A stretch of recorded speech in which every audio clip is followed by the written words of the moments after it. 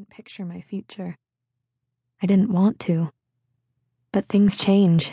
People evolve, move on, grow as new people enter their lives.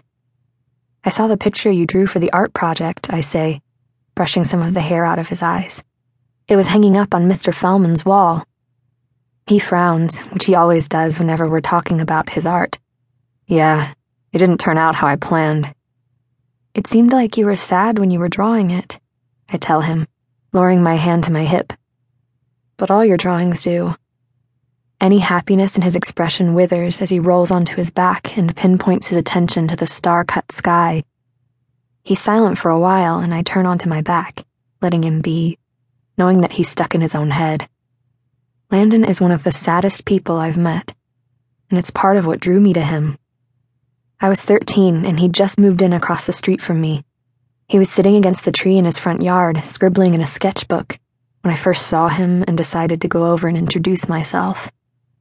It was right after my dad had died, and I'd pretty much kept my distance from people.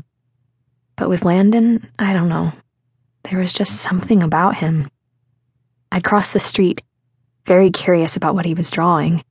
When I stopped in front of him, he glanced up at me, and I was taken aback by how much anguish was in his honey brown eyes, the torture and internal suffering.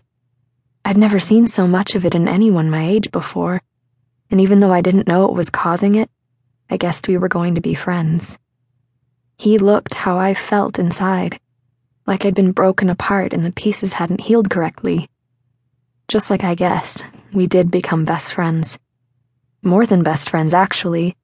We're almost inseparable, addicted to each other, and I absolutely hate being away from him because I feel lost and misplaced in the world whenever he's gone. Do you ever get the feeling that we're all just lost? Landon utters, jerking me away from my thoughts again. Just roaming around the earth, waiting around to die.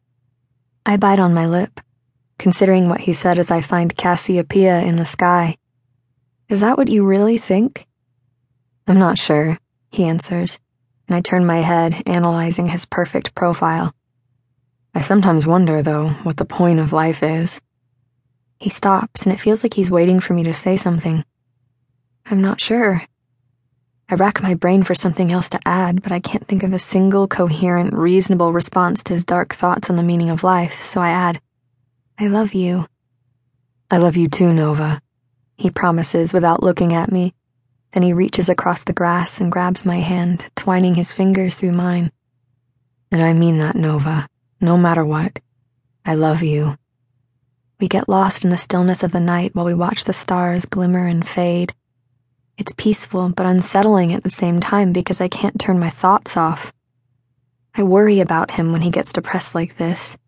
It's like he goes into his own little world that's carved of gloomy thoughts and a blackened future, and I can't reach him no matter how hard I try.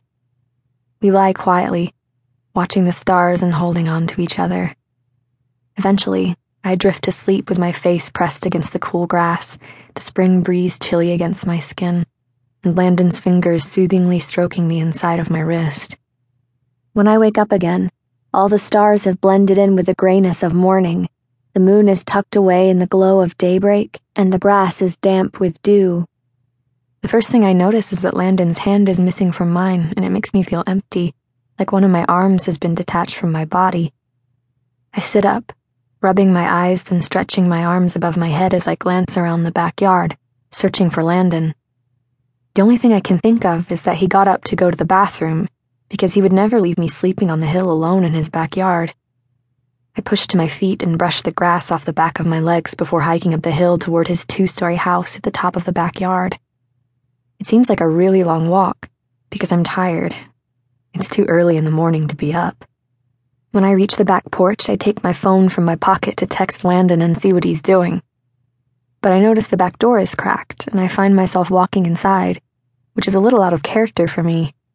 It's not like I'm used to walking into his house without being let in. I always knock, even when he texts me and tells me to come straight down to his room. But this time, something begs my feet to step over the threshold. It's cold inside the kitchen, and I wonder how long the back door has been open. Shivering, I wrap my arms around myself and cross the entryway into the kitchen. Landon's parents are asleep upstairs, so I make sure to walk quietly.